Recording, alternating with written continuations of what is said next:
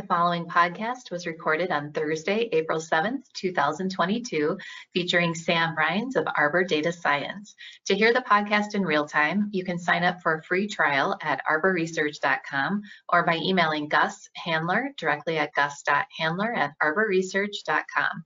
You can also call Arbor Research and Trading at 1-800-606-1872.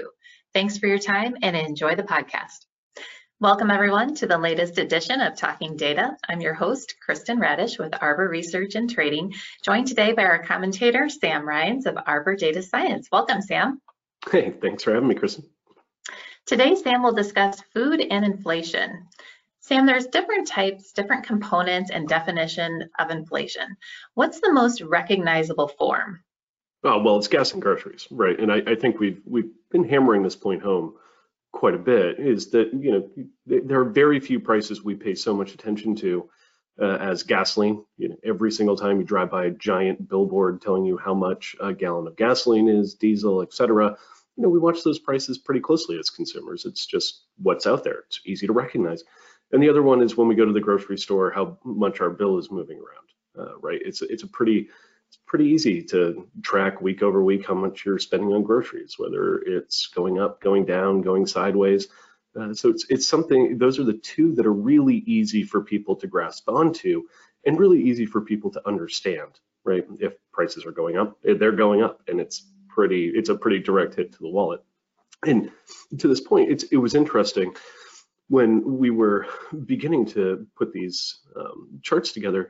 There was a speech by one of the FOMC officials leading up to the release of the minutes, and it was Lael Brainard, Vice Chair, very well respected.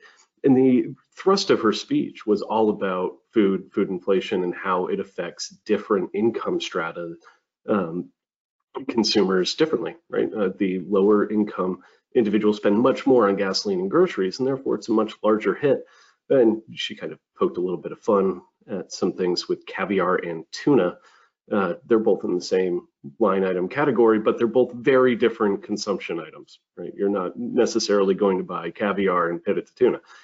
So it was a pretty interesting speech. But another thing she hit on, and I think it hits pretty close to home during the current inflation situation, is that wealthier consumers that buy name brand goods can switch to store goods and likely offset most of the inflation pressures there, right? Their grocery bill might not go up, right?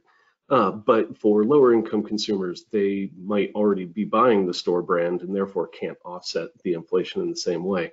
I think it's a pretty clear indication that the Fed is beginning to pay attention to headline inflation a little more than they were before, right? Core inflation metrics were their favorite, that stripped out food and energy. They're beginning to pay a lot more attention to that headline figure now. And let's talk about the impact of the war in Ukraine. Both Russia and Ukraine are large exporters of critical commodities, wheat and corn. And how has that impacted our food prices? Yeah, so it hasn't trickled through much yet. There's still a lot of price inflation that could be coming through the system as we begin to really squeeze inventories. Egypt still has almost 3 months worth of inventories of wheat. It's a very important commodity to Egypt. They import a lot from Ukraine and Russia.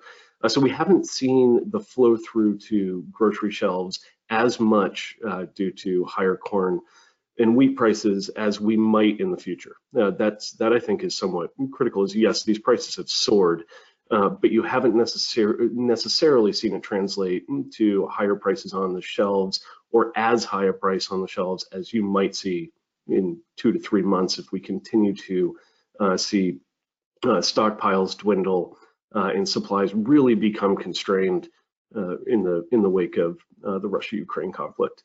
The one really interesting piece to watch here is what happens with corn. The U.S. is a very large producer of corn. See how much of that actually works its way into ethanol, et cetera. It's going to be a really interesting corn market this year.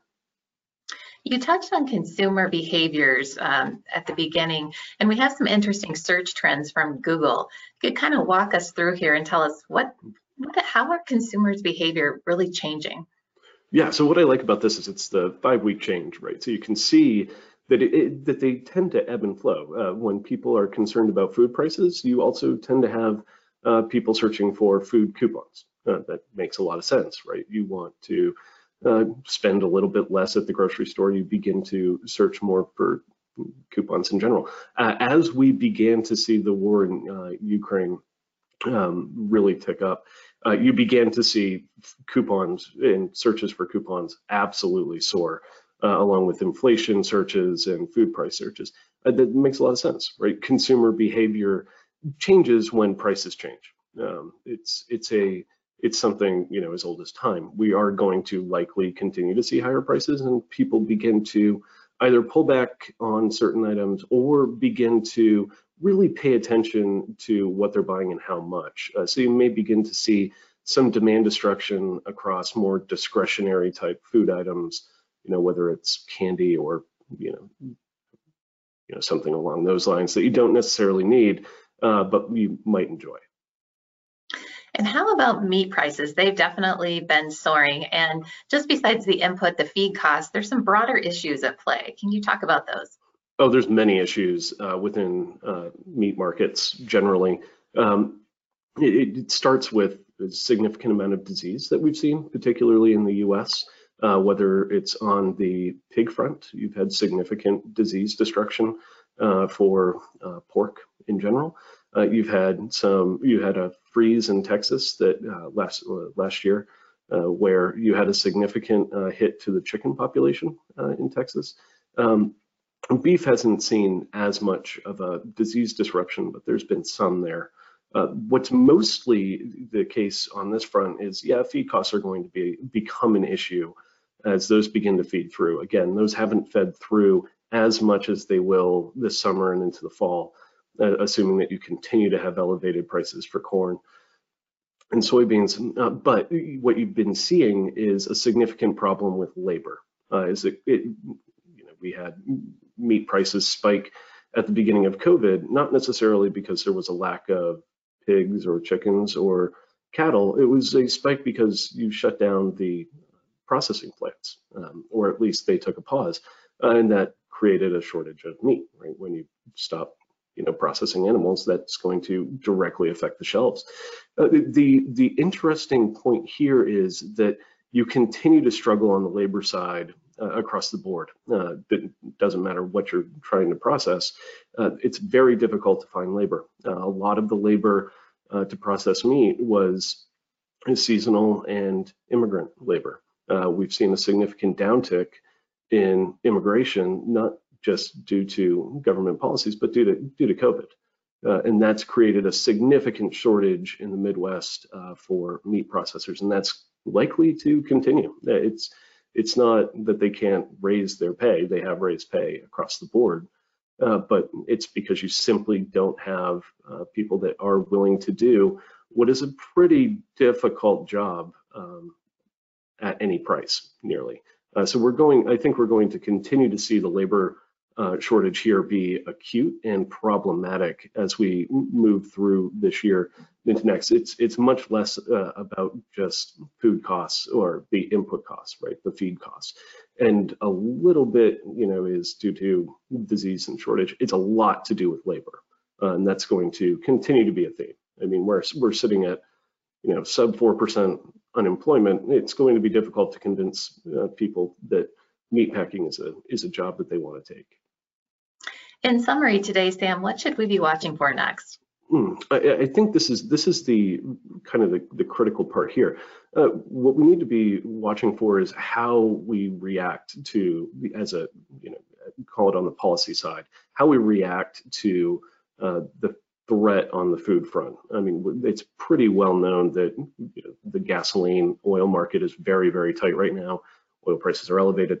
I think it's less understood and less talked about, and it's probably just as bad on the food front. I think we're going, as call it as a country, as a policy, federal policy and fiscal policy, going to need to build out some more resilient infrastructure on this front. And I believe we're probably going to have more of a conversation about it in coming weeks as people really begin to understand that the food price inflation isn't going anywhere anytime soon, without some investment.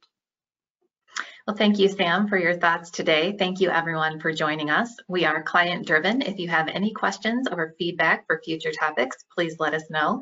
For further information on Arbor Research, Bianco Research, or Arbor Data Science, please contact Gus Handler at gus.handler@arborresearch.com. Have a great day.